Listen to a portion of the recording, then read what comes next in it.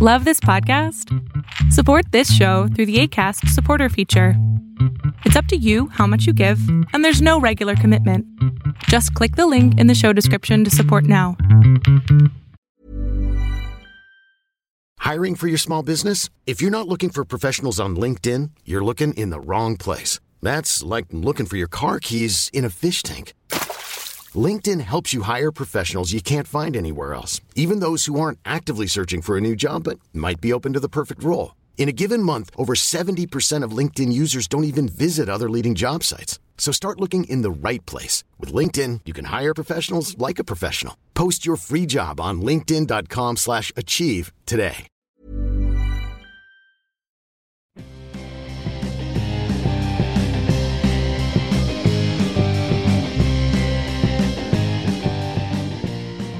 Hello and welcome to the Near and Queer to My Heart podcast. I'm your host, Amanda G. Happy 2023. I'm so excited to be kicking this year off with a fabulous episode with Justice Singleton. Justice and I met doing stand-up comedy. Justice has been on the Greetings from Queer Mountain storytelling show. Justice does drag. Justice is a screenwriter. He does it all. And I'm so excited. This is how we're kicking off our new year. Also, hope your 2023 has been good so far. Hope you set some intentions out there, some resolutions, whatever you want to do. I know you're going to achieve it this year. We're feeling so good already because 2022 is over. And that's all we really needed to know. I'm really excited about this episode. This is one of those really cool ones where this is someone that I've known for years, but we sat down and talked and learned so much about each other, and it was just so cool to have that experience and to really connect with Justice in this way, and I hope y'all enjoy it too. So let's get to the episode. Let's get to Justice Singleton.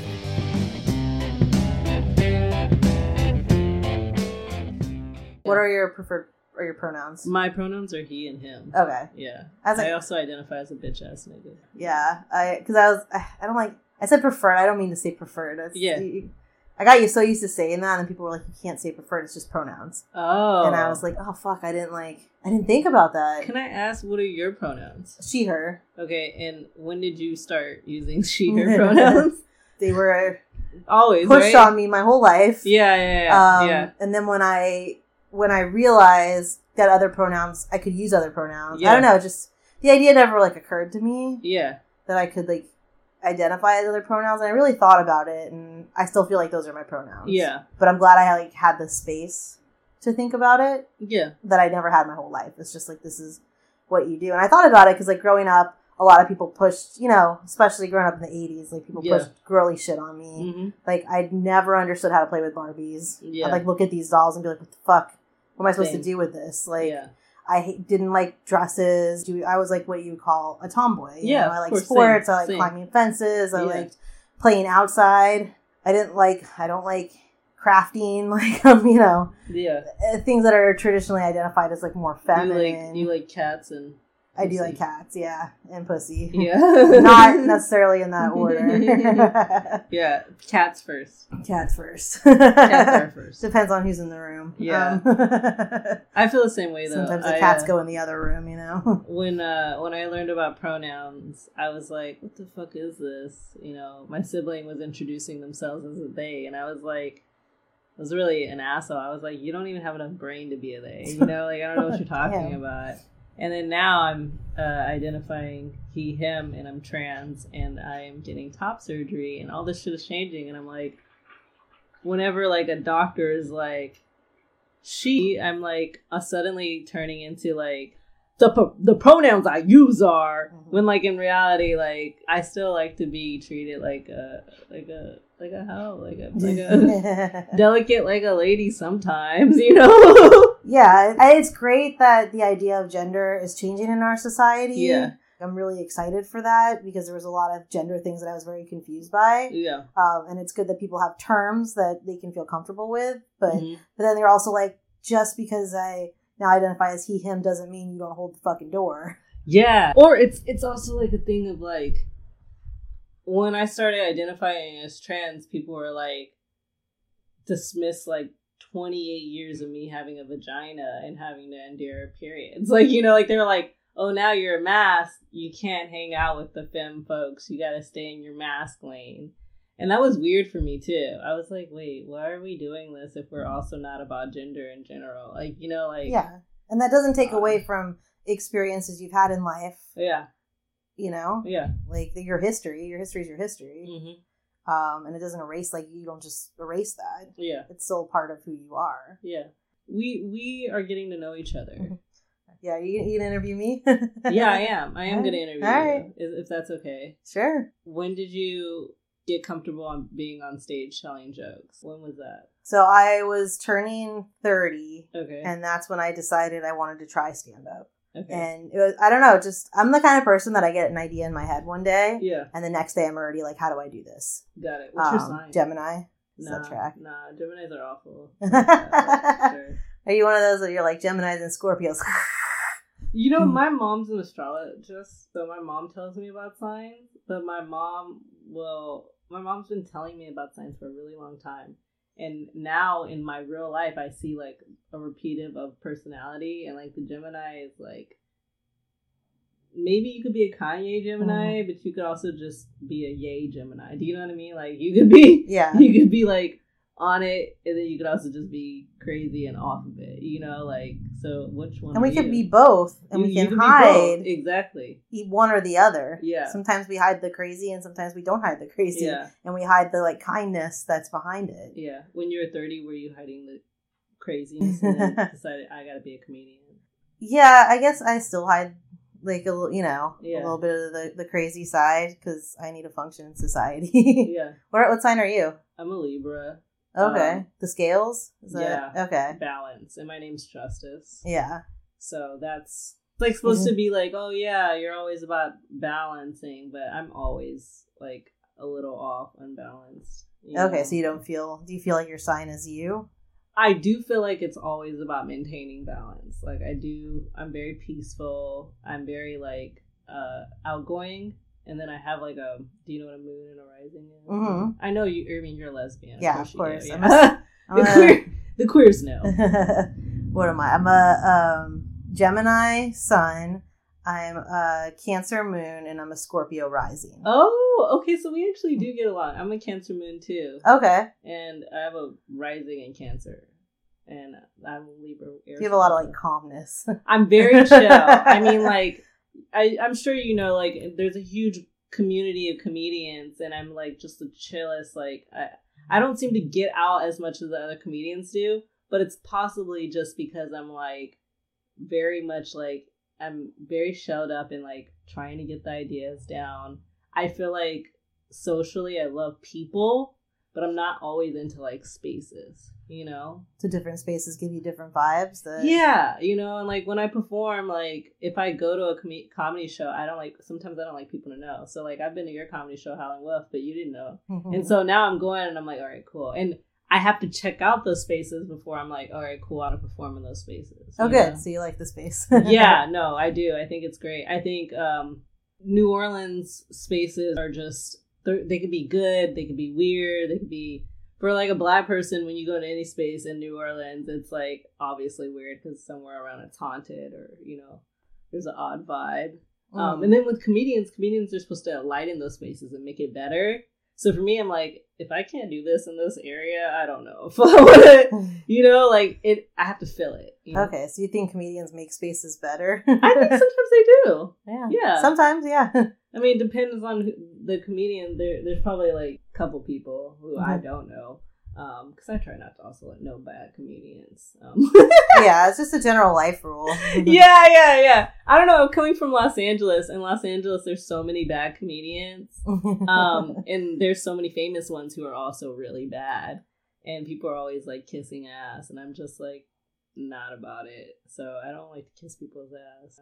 Yeah. What got you into comedy? You know, having undiagnosed ADHD got me into comedy. Like being like the class clown, talking to strangers, like just being like at a very young age able to tell jokes. And then at a certain point I was like, oh, I can do this on stage. So I just started, I might have been like literally 18, 19, being like, I want to do comedy. And there was basically a period of time from like 18 to maybe like 24 where I was like heavily every night in a club doing comedy. And then I was like, I need a break. And then I kind of like skipped some years, and coming here, I was like, I want to do this again. I like the community, you know? So you're from Los Angeles? I am. Okay. Born and raised. I'm from Santa Clarita. What? Yeah. You're from California? Yeah, I'm from Cali. What? People never believe me, but I don't. I hated it there. So yeah. I left when I was 18. I'm 39 now, so I've spent more time away. Yeah. I went to college in the Bay Area, but I feel like the Bay is different than LA. Yeah, very much. And Santa Clarita, which I've learned now as an adult, it's a very red area. It's a very Trump now area. Yeah. But as a kid, I didn't understand anti-gay politics and what that meant. I just felt I didn't belong there. And now I'm like, oh, that's why. Because if I had been out, they probably would have harassed me and hurt me. Yeah. Well, did you move from California here? Oh, I went LA, and then I was in the Bay for college, and then I went to law school in New York. Okay. And then I moved here. You're a lawyer? Yeah, I'm a lawyer. Got it. You look like a lawyer. Your house feels like lawyers, except for the kids. Stuff. Yeah. Yeah. Like 2 lawyers who got a couch on Facebook Marketplace for $25. Yeah. We work at nonprofits, though, so that's exactly why. That's exactly why. We're the broke lawyers. I was like, see this table right here? Someone put that on next door. Yeah. And I was like, 2 minutes later, I was like, I will leave work and pick that up for free. What's it like when you think about just a little bit about the difference of like, I was raised in another place and now I've just lived here for so long. Do you have like memories of that? Like being in California, or is it kind of like Yeah, I mean, it depends on the day. Yeah. Like some days I really miss it. Yeah. Like especially like if I go back and I'm like, oh, the sun's just a little brighter here, and it's nice that there's like mountains in the distance and the beach is right there. Yeah. And there's palm trees. There's and and then there's traffic, and then there's, restaurants that have 2-hour waits for no fucking reason, and you can't park anywhere. And then you're like, oh yeah, this is why I left. This is why I left. It takes time. Yeah, like my commute is like 5 to 7 minutes in New Orleans. I can park easily. Like I never have any problem getting around places. Everyone here's friendly. Yeah. In LA, if you're not somebody, or if you don't know somebody, or you're not connected to somebody, you're a nobody. Yeah. Yeah, it's so true. And I grew up like that, actually. I grew up where like everyone I knew someone. Yeah. And it was like, wasn't until I left, because I always traveled around and moved places, but it wasn't until I left that I realized that, like, not everyone lives this way. Yeah, you know what I mean? Yeah, where in LA did you grow up? I grew up, like, this area called Baldwin Hills, which is, like, there's a reality show about it. It's, it's literally called the Black Beverly Hills. And then my mom also lived all over LA and Hollywood. Okay. And I guess, you may or may not, but both of my parents are in industry. Okay. So like I grew up actually knowing what it was like to be in that or to be in film or TV industry. Okay. And that was weird. Can I ask what your parents do in the industry? My mom manages actors and you got to see that side of things. Yeah, and my dad directed movies. Okay. So I had like a both of watching my dad work on sets, and then now watching my mom like very much be a more active manager, and me being I'm a writer, so I'm kind of observing it all, and then also like calling them out because I'm like, some of this shit is just really fucked up, Yeah. It was I had a great childhood because I have like a very spoiled, I think it's spoiled eye, and now I'm kind of like, but that's not the way I want to live, not most of my life, Yeah. How old were you? Do you remember like the first time you were ever on set somewhere? 4. Do you remember it? Yeah. It was on a set of a movie called Rosewood. I know that movie. Yeah, and it was a slave movie, and I was so young, but the movie Ving Rhames? Yeah, the movie was like on a train track, or the set was on train track, so I got to see a moving train. It was near train tracks, so I got to see the train move, and I was so young, but I remember the feeling of being at night and like being able to be on an old train and seeing all these people dressed up. So like have little memories. And I'm gonna ask this because Sure. in college I'm like obsessed with classic movies. Yeah. I like love the way movies are made. I love that someone's idea in their brain went on paper, and then someone else took that and is directing it, and there's someone who's scouting locations and someone who's deciding if this person's right. Like it's so amazing to me what comes from like an idea of a person Yeah. that it becomes this movie. But like in college, I wanted to study movies, but I was so worried that if I studied movies, Yeah. that I would hate them. Yeah. Like, because as a kid, there's part of this like fantasy. Like, Yeah. we see these movies and we think that they're real, and maybe there's a unicorn out there, and maybe Yeah. you know, Casper the Friendly Ghost will come and play with you when you have no friends. Like, Yeah. you know, like yeah. did that ruin like your love for the arts because you got to kind of see how this sauce was made? Whoa. Wow. Okay, so there's two parts of it. As a young person, like, nothing was cooler than going to movie sets. It made the fantasy more fantasy because it was like, here's this place where people are moving. There's so many moving parts. And as a young person, you don't have to do shit. You don't have to, you just watch it. You just eat it crafty and fucking eat all the food you want to eat. Like, I was spoiled. I was like, wow, I want to do this as a job. And then when you go and you like kind of, because I got out of college from studying screenwriting to working on set in Georgia, in Atlanta. And immediately when I was thrown back into it, I was like, wait, this is still kind of a fantasy, but like fantasy in not the greatest way. Like, I think when people are making movies, they really don't care a lot about human rights. And a lot of the pieces become less about like, again, you said it's an idea, you know, into people making that idea.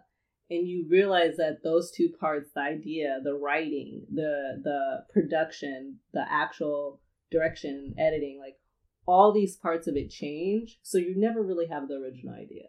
Yeah. And that's crazy. Because sometimes like you'll watch movies and you'll be like, wow, like that movie was great. And then you'll see the original idea and you'll be like, okay, but that's not actually how the script looks like, you know? Yeah, or sometimes it's the reverse. You see like your favorite actress and you're like, what a shit movie. Why would you make this movie? And then you like read the script or you read about how what the original concept and you're like, oh yeah, I would have signed up for that. Yeah. Like that sounds amazing. Like what happened in this process? And it's because like it goes, not only does it go through like hundreds of people essentially and this whole like editing and filming process, but it goes through generally like a studio and promotion and that's whatever's trendy at the time. And, you know, movies are bad now because of studios.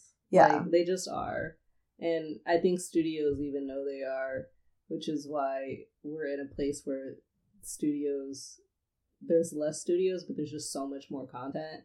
They're like, actually, we realize we can make as much shit as we want, and we realize we can also make as much good shit as we want. Like, it's just endless. I think about that, too, because back in the day, there was, like, 3 main movie studios. Yeah. And they each made, like, 4 movies a year. Yeah. So people just watched all the movies, but they picked, like, the best of the best. Yeah. Because they only had the resources to make limited things. And then now you could just film stuff really quickly, really cheaply, get it out there. Netflix will probably buy it, if not Amazon or Hulu or Paramount or someone or Peacock. Like, someone will buy it. I literally think film and TV, if you think about streaming, maybe more TV than film, is the new porn. You know, like, all the Valley people were like, I want to get a real job in a real studio. And they were just like, let's just stop making porn. Let's go fuck up somebody else's genre. I could see that because we now scroll through like movies the way we scroll through porn. Yeah. We're like, I'm not in the mood for that. Like, you start watching it and you're like, no, that's not what I want right now. I watched True Blood. I watched like old HBO movies or like, I just think about that and being like, wow, it's so different than getting ready to have like a very serious cinematic experience, you know? Yeah. But I'm not disillusioned as an artist at all. I think I'm the opposite. Now I'm like I'm the 30, so I'm the young one. But I'm the person who's like, wow, I really have not lived my life in the industry. I've lived my life observing it. I've lived my life part of it in very minor ways. But like now I'm like in a very confident place of being like, I want to be a optimist about creation, you know? Yeah. Not just a person who's like, yeah, I want to make a movie to make money. Like, I actually want to tell stories, you know? Yeah, and you said you're a screenwriter. Yes. So, have you written anything that you're trying to get out there right now? Every screenwriter has written something trying to get out there. Because some people are like me. I'm a screenwriter in my head where I have a lot of great ideas, but I've never like sat down and actually written them. Yeah. No, I have to write. I came out to New Orleans after my dad passed away. And when he passed away, I was like, I fuck the film industry. I don't want to do this anymore. And then I started to be like, but I'm really good at it. So I took some time off, and then I started writing pilots and features again. And I wrote a lot. I wrote a little bit before I think he passed, but now it's like my day-to-day job is to get things done and get things out there and produce and make content, you know. I didn't really give a fuck about that prior, you know. You get caught up, you know. And how is it? Because pretty sure I know who your dad is at this point. Yeah, his name is Johnson. Yeah. Yeah. I was like, I didn't know if you wanted to talk about it, but I was like, fine. When she said Rosewood, I was like, okay. Yeah. I should have put 2 and 2 together because I knew your last name. But yeah, I guess I was going to ask, like, how is it? Because your dad is super famous and he's done some amazing shit. Like, did you ever feel like you're in his shadow, or there was like a need to break away from that, or was it just honoring like the family, like this is what you were raised in and this is what the family loves, or like how do you like, does that matter to you? Yeah, well, you know, if the question gets really like, the simple answer is I definitely still feel in the shadow, but not in the shadow of what he's done as a artist. It's more of what he's done as a person. It's really cliche, but like in the idea of transitioning and becoming like a quote black man or whatever, I think of like, what type of person do I want to be? And I look at my father as like, I don't know if I want to be that, or maybe I do want to be like, take pieces of it. So I look at that and being like, will I be able to, he united a lot of people. He was a very big presence. Do I want to be a big presence in people's lives? In terms of an actual artist, or like no one could have been or will be John Singleton. Yeah. And I think I always knew that very young because he told me so. He was like, no one can be me. He was like, I came out of school as a football player. I was drafted and easily, it's a once in a lifetime story. It's the Charlie and the Chocolate Factory story of a black man. So I was like, fuck no, I'm not doing that. I'm not in a rush. And then my family very much was connected by him, you know. And I carry some of that, but I'm trying to like get rid of some of that just to unburden myself and be like, who the fuck am I? Because part of it, like it could hold you back because it could be like tying you down essentially, but it could also, you know, be a way to understand and connect to things in like a different, unique way that not everybody has. Yeah. So, but what other questions? Because I know you got questions. Everyone has asked. Yeah, I have a lot of questions. Yeah. So, LA, where did you go to college? I went to Loyola Marymount University. Okay. It's like it's pretty. Yeah, it's pretty. Gorgeous. It's gorgeous. It's religious. Yeah, you know. It's funny because when I came here and I was like, I went to Loyola. They were like, oh, you went to Loyola? And I didn't know there was a Loyola in New Orleans. Yeah, there's like 6 of them. There's like one in Chicago. Like one in Chicago. The school was very like white, gorgeous. I only really went there because I thought I didn't get into one of my favorite schools, which was Bard College. It was like upstate New York college. That sounds more like you. Yeah, I think everyone says that. They had like it's smaller. It's more like theater and you know, that kind of basis. Well, they had an arts department. Yeah. I was a really history nerd, and they had like an art history program that was cool. And then like they were surrounded by a forest in upstate New York. I was obsessed.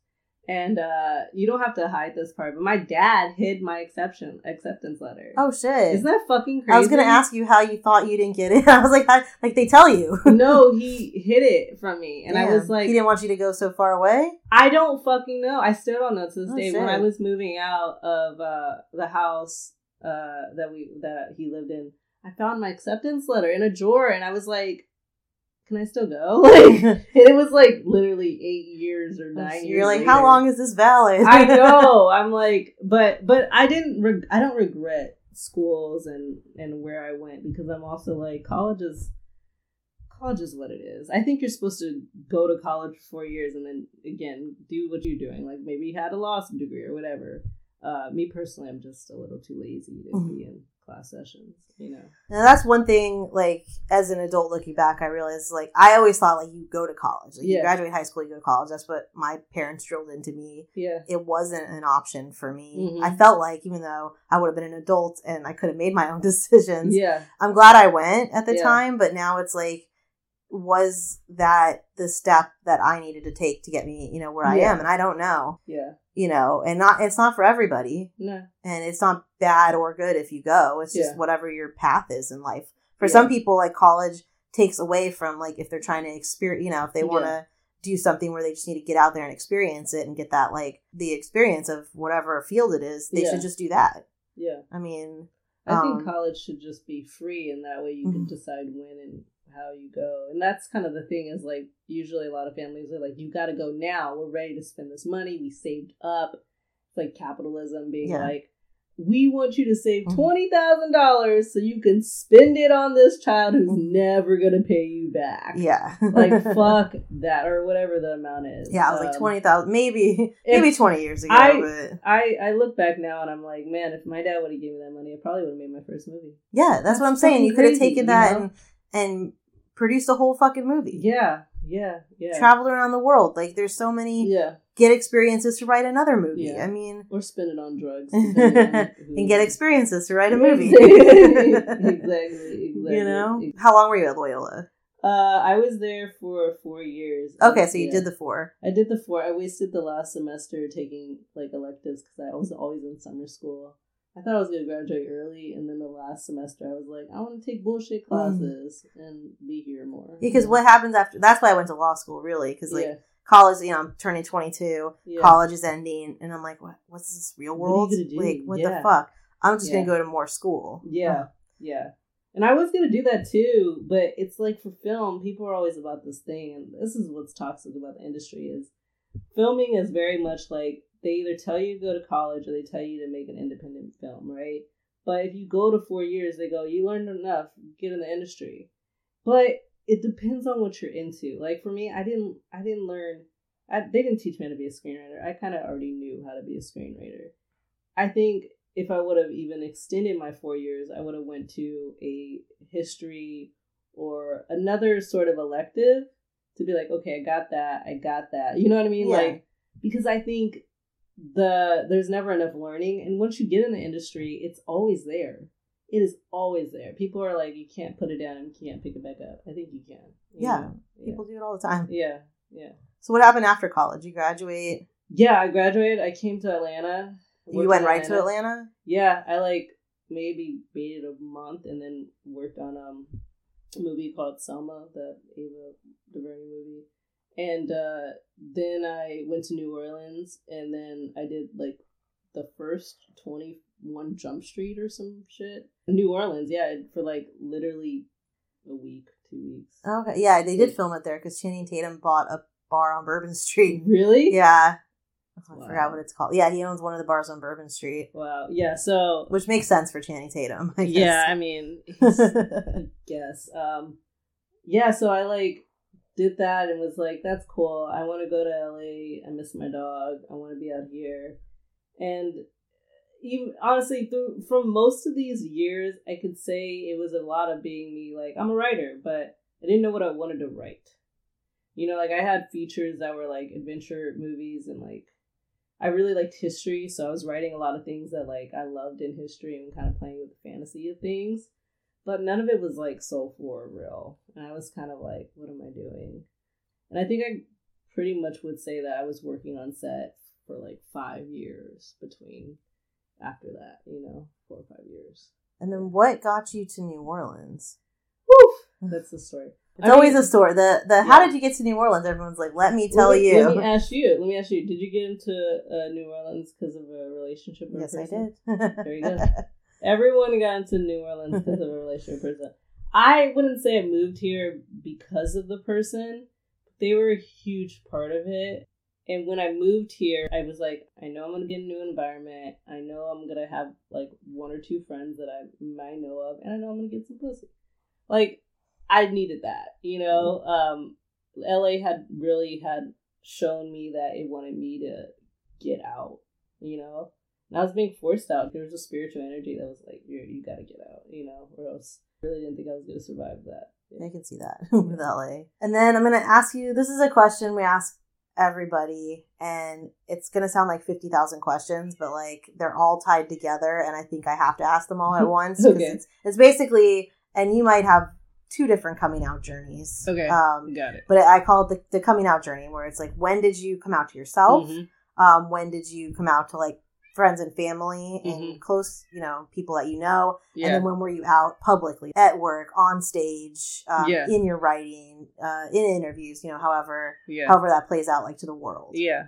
Coming out is like levels and levels and levels. So Yes. I totally understand that. I think, if I'm being honest, I came out when I was like in preschool or kindergarten because I like fingered this girl on my birthday. Damn. Yeah. So I was already like out, right? But then I didn't really mess around or do anything like seriously with intent until like really college. And then in college, my thing was I had a crush on someone, and my mom was so used to like helping me buy clothes and stuff to like look cute. And I said, Mom, I gotta buy something because I really like this girl. And my mom was like, what? And I told my dad, and my dad was like, just don't let women distract you from your studies. And that's such a dad thing to say. I know. He was very much like, I was like, what? And I'm like, he's saying this because that's probably how he felt, you know? I also think a lot of dads are relieved. Yeah. You know, like, I feel like my dad was relieved when I was like, I'm gay. And he's like, thank God I don't have to deal with fucking dudes knocking on my daughter's door. Yeah. Like, yeah. I feel like he's like, I can handle this in a different way, and I prefer that. Yeah, yeah. My dad was definitely like, I'm one out of 7 kids. Oh, shit, okay. So, like, 2 of us are going to be gay. Where are you in the order? I'm the oldest. Oh, okay. Yeah. So I think it's kind of funny. I'm the oldest trans kid. I'm the first one, and I'm trans, which means the rest of them are going to be, like, gay and trans too or something. You know, like, there's going to be a couple, like, cisgender ones, but they're going to be worse. Probably one's an alien. You know, we don't even know. How old's the youngest? 4. Holy yeah, shit. He had a kid right like a year before he passed. Okay. Yeah. I was like, that's a big age range. Real age range. How was it to have a sibling so young? You know, it's weird because it's like, when I'm 50, it will be in its prime of its 30s. Like, that sucks. Like, it's weird. That. I really don't like that. I like to think of myself as a little bit of a single sibling or a single child, because I know all my siblings and they know me, but we don't have like a day-to-day relationship. We know of each other. Black people in Black communities, shout out. We all have one where we're like, yeah, my daddy got 4 kids on his side, and I got one sibling, you know? Mm. I'm one sibling of my mother's, and then 6 of my father's. So it's just different, you know? But then, okay, the coming out thing. So I told my mom, told my dad, very kind of easy. I would say the next chapter of my coming out was probably last year. Because that was the year I was like having all these dreams, and I was like, holy fuck. Remember I told you my sibling was talking about they? Mm-hmm. I was like, what the fuck are you talking about? And my sibling's answer to that was like, I don't understand why you don't understand pronouns. You're trans. And I was like, what the fuck what are you talking about? Because I always asserted transgender people towards trans women, except for Chaz Bono, shout out. Mm-hmm. That's like really the only one I had maybe like 10 years ago was Chaz Bono. Like, yeah, as like a trans mass person, that's kind of crazy. And the way the media, because Cher was so fucking cool. Yeah, is cool. Still is cool. Yeah. You know? So, and the media is not cool. Yeah. So, you know, maybe last year, I think it was like May or March, I was like, oh my God, I know who I am. And I came out again actually at a birthday party. It was a 4-year-old or 5-year-old's birthday party of my aunt's. And I came out at the family birthday party. It was like, I'm transitioning as a man. And it was like right in front of Elsa from Frozen. And that was the realest coming out I ever had. That woke me the fuck up. It was. Were you on a microphone for this, or are you just telling people? No, everyone just had a glass of red wine at a park, you know, and it was a park in San Jose. So you know how white that shit is. Oh yeah. Yeah. So it was like 3 Black people, including myself. and then extended family who are Hispanic and white. And I was like, wow. How was that? Awful. It was awful. It was bad because I was alone and the rest of the weekend was spent in a nudist resort. So like one part of me was like coming out and was like, I should be happy about this. And the other part of me was like at a nudist resort where I should be very comfortable in my body. And then suddenly I was like, I'm not comfortable in the body now, you know? Because like when you're identifying as a queer woman, you're like, I get it. I got, you know, titties and a pussy. And then when you're identifying as a he and him and you're like, I'm a man, it really just changes your brain and you go like, but I don't look like and I don't feel like it. Mm. So like, I still was naked at the nudist resort, don't get me wrong. But I very much, who a person who's used to being naked, realized that my body does not look like what I had imagined it would suddenly look like when I came out, you know? And that's the coming out that have had for the last year and change, because I perform drag and I do talk about it on stage, and it's just a constant of like, I identify as a bitch ass nigga because I know that's what I'll always be, you know? And that won't change. That won't change. And that I've like accepted that. And that's why we asked the coming out question, because it is an evolution. And sometimes, you know, people, it's happened and they're 10 years ago and they're at the same place, and sometimes it's different and it changes. Mm-hmm. And, you know, some people come out and then kind of go back in, and and there's no way. That's why I'm like, I'm going to ask you like 50,000. Like there's no, and it's not always linear. Yeah. It's not always like I did A and then B and then C. It's like sometimes I did A and then X and then back to D, and, you know, it's just, it's however that process is. Yeah. And it's weird too, because if you would have asked me 10 years ago in college if I would identify as a man, I would have probably been more convinced. But if you would have asked me 5 years ago if I identify a man, I would have been like, no. Because when I was in college, you're learning about gender and sex and intersexuality. I wasn't yet out, right? Mm-hmm. I was still like, I guess I'm a woman who likes a woman, you know? But if everyone would have been like, no, actually, you're more trans, I would have been like, yes, I'm more trans. That's what it is, right? Yeah. But I got used to being a queer woman and used to presenting my gender to another woman, right? But that was never really what I identified with, you know? So 5 years ago, I probably would have been like, get the fuck out of here. I don't even know what the fuck you're talking about. Like, I know how to strap, but that's, what do you think? You know? Like, yeah, no, and it's interesting too, because since I've known you and seen you perform, like, you've always seemed very comfortable with like who you are. Like, that's one of the things I like about your performance, and also just off stage, like when we're just talking, like you say what you mean what you say, like you don't mince words, you don't like you just seem like you're comfortable with who you are. Thank you. I appreciate that. Isn't it funny how like people's perspectives is so like different? Like you seem confident and comfortable in who you are, but like we all know that like most comedians think they're pieces of shit and have so much identity issues. You know, like we're all like, oh, am I good enough? Am I good enough? Am I good enough? I gotta get on stage and just talk shit and then feel good enough, right? I feel that way. I feel like sometimes I'm like questioning all the time, like, am I good? Am I trying? Am I this? Getting on stage used to just be about a little bit of validation. Now it's less about validation, and now it's more about, it's almost like community talk, where I'm like, I wonder if anyone else feels the way I feel. Not like I want you to validate my feelings, but do you feel the way I feel?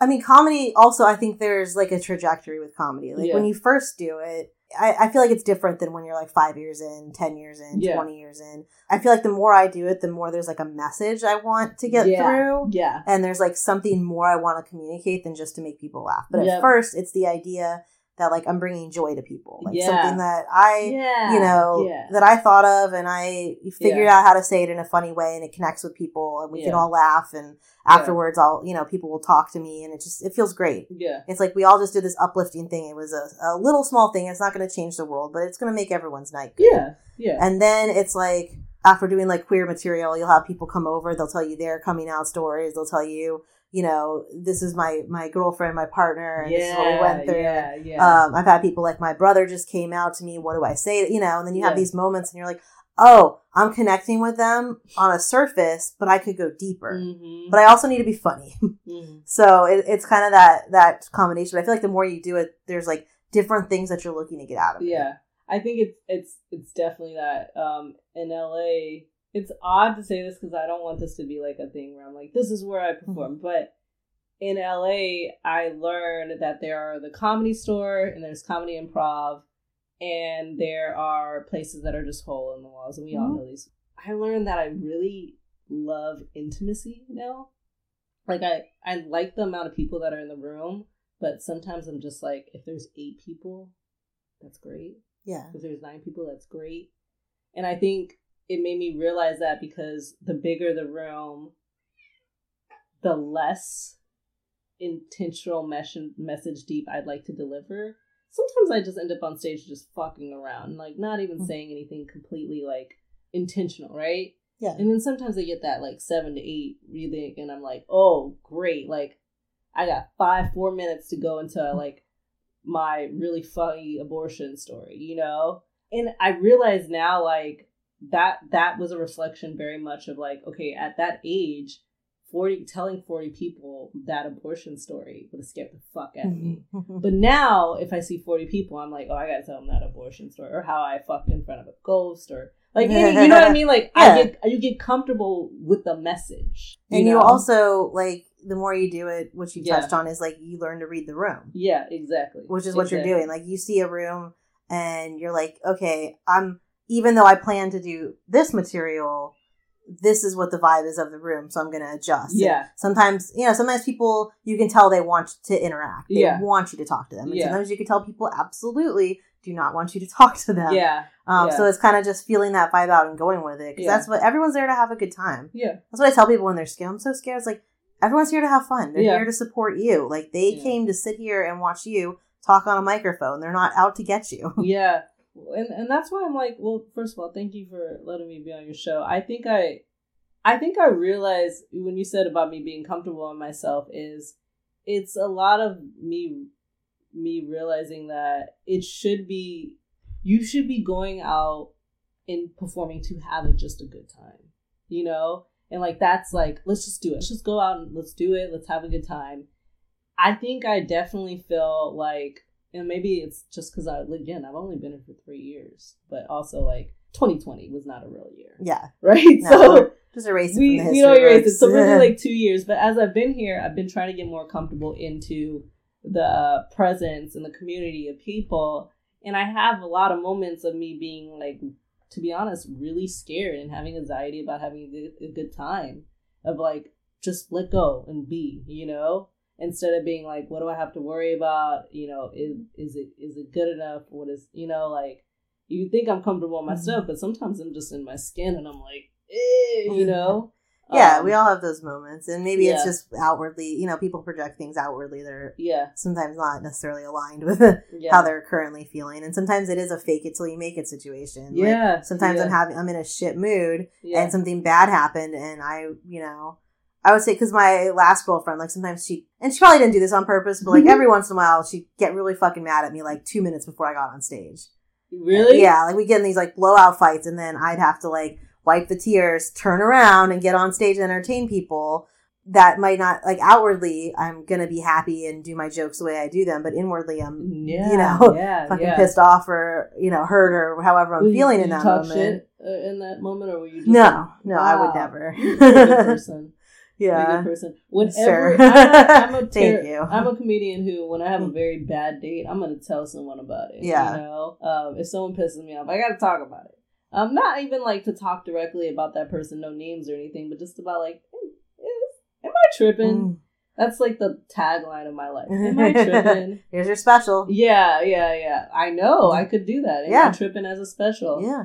Because I am tripping. I'm a very clumsy person. I make mistakes. That's why it's a perfect title. And that would get if I was flipping through Netflix, am I tripping? I need to find out. Yeah. Are you tripping over something? Or, it's like, let's figure this out. And everyone else...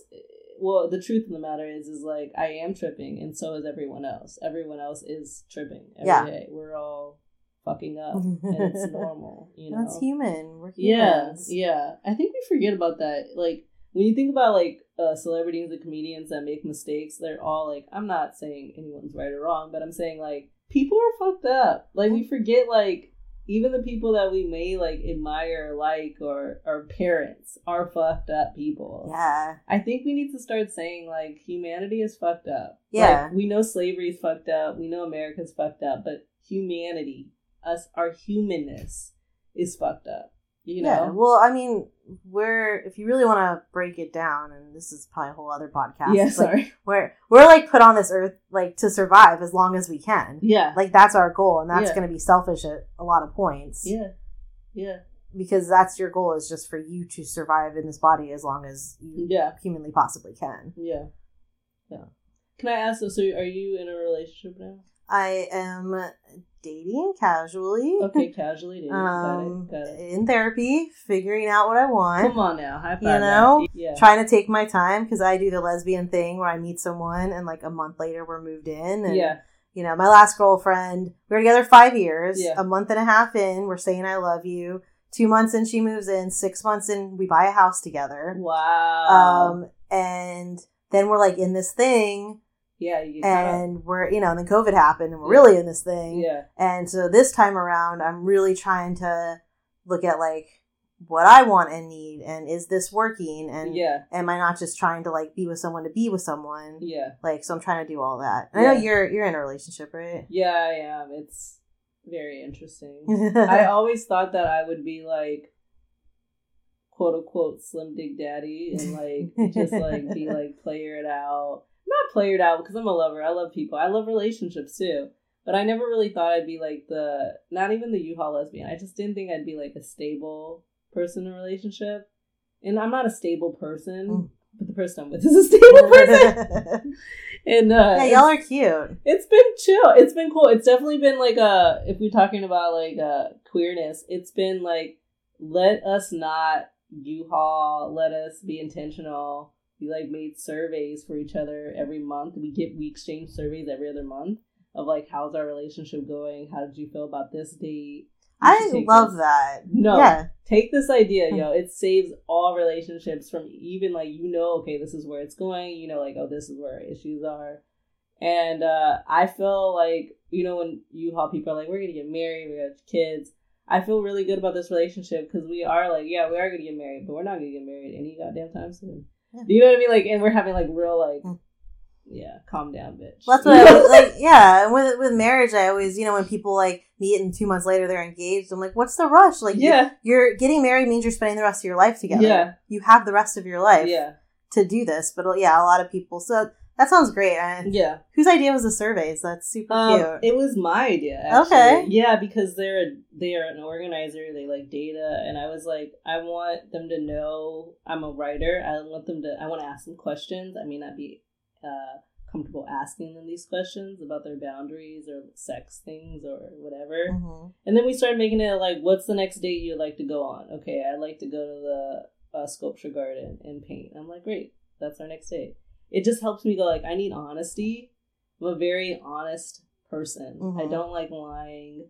I don't like being dishonest or disloyal, you know? And that doesn't mean like about like cheating or whatever. It just means like disloyal is being dishonest, you know? Yeah. So I was like, let me make this romantic. And I asked sexy questions in the survey too. Well, of course. You know, I mean, why are you going to have a survey if you're not going to have sexy questions? No, it's got to be sexy. So, but that was my way of saying like, I want to make this the best relationship, you know? Yeah. Yeah. And like you said, like the word intentional is so important. Like, you know, one thing I'm learning in therapy, I'll share this and then we'll go. Wrap it up, because we got a show tonight. I do the thing in the beginning where I just want this person to like me so bad that I put on, it's me, but it's not all of me. You know, I put on my best face. I let things go that I don't really let go, but outwardly I do, because I just want them to like me. And now I'm trying to be intentional of like, that's not healthy, because in all fairness to them, I presented this idea of me that they liked, but that wasn't all of me. Yeah. And that's not fair to them. Yeah.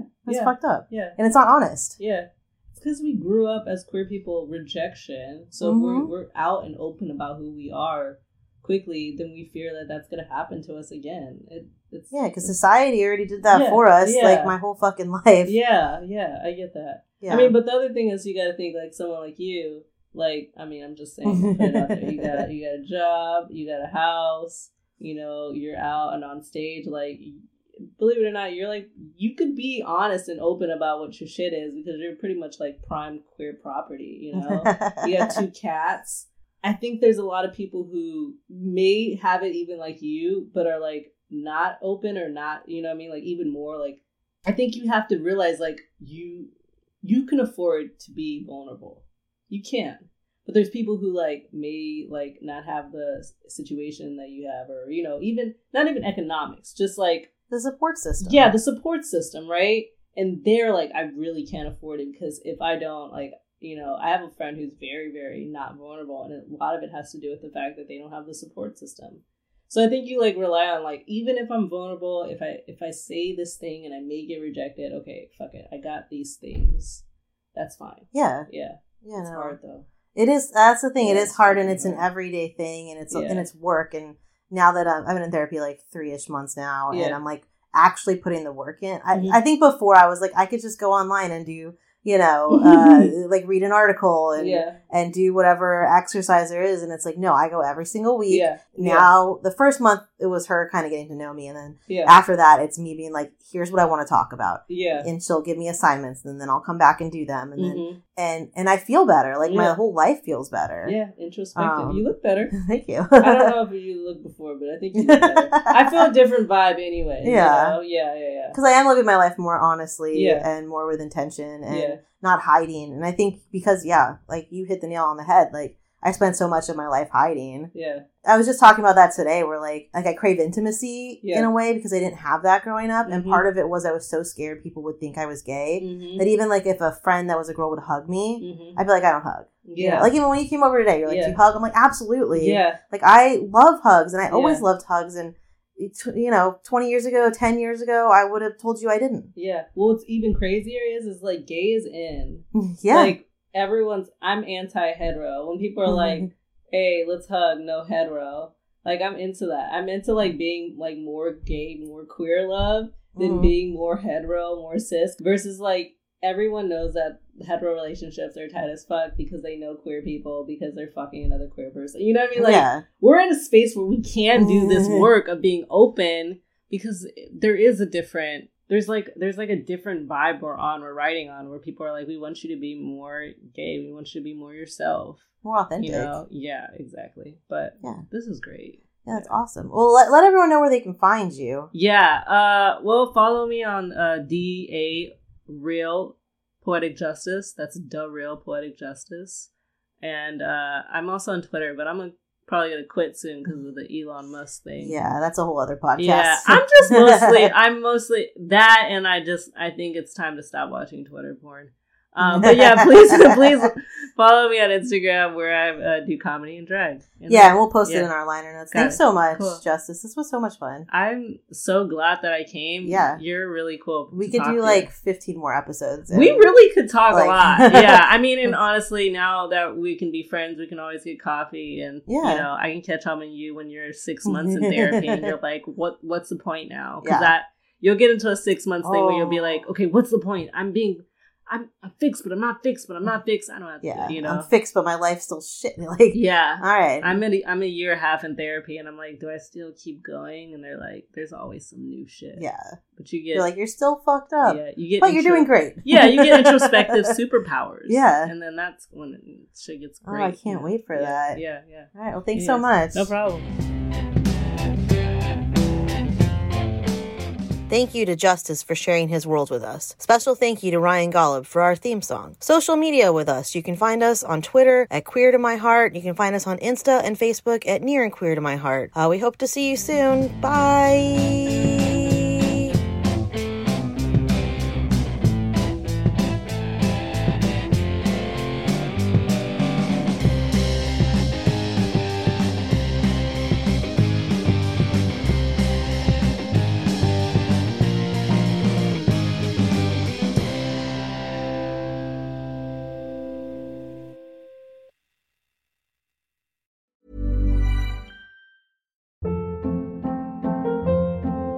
Hold up. What was that? Boring. No flavor. That was as bad as those leftovers you ate all week. Keke Palmer here, and it's time to say hello to something fresh and guilt-free. Hello Fresh. Jazz up dinner with pecan-crusted chicken or garlic butter shrimp scampi. Now that's music to my mouth. Hello Fresh. Let's get this dinner party started. Discover all the delicious possibilities at HelloFresh.com.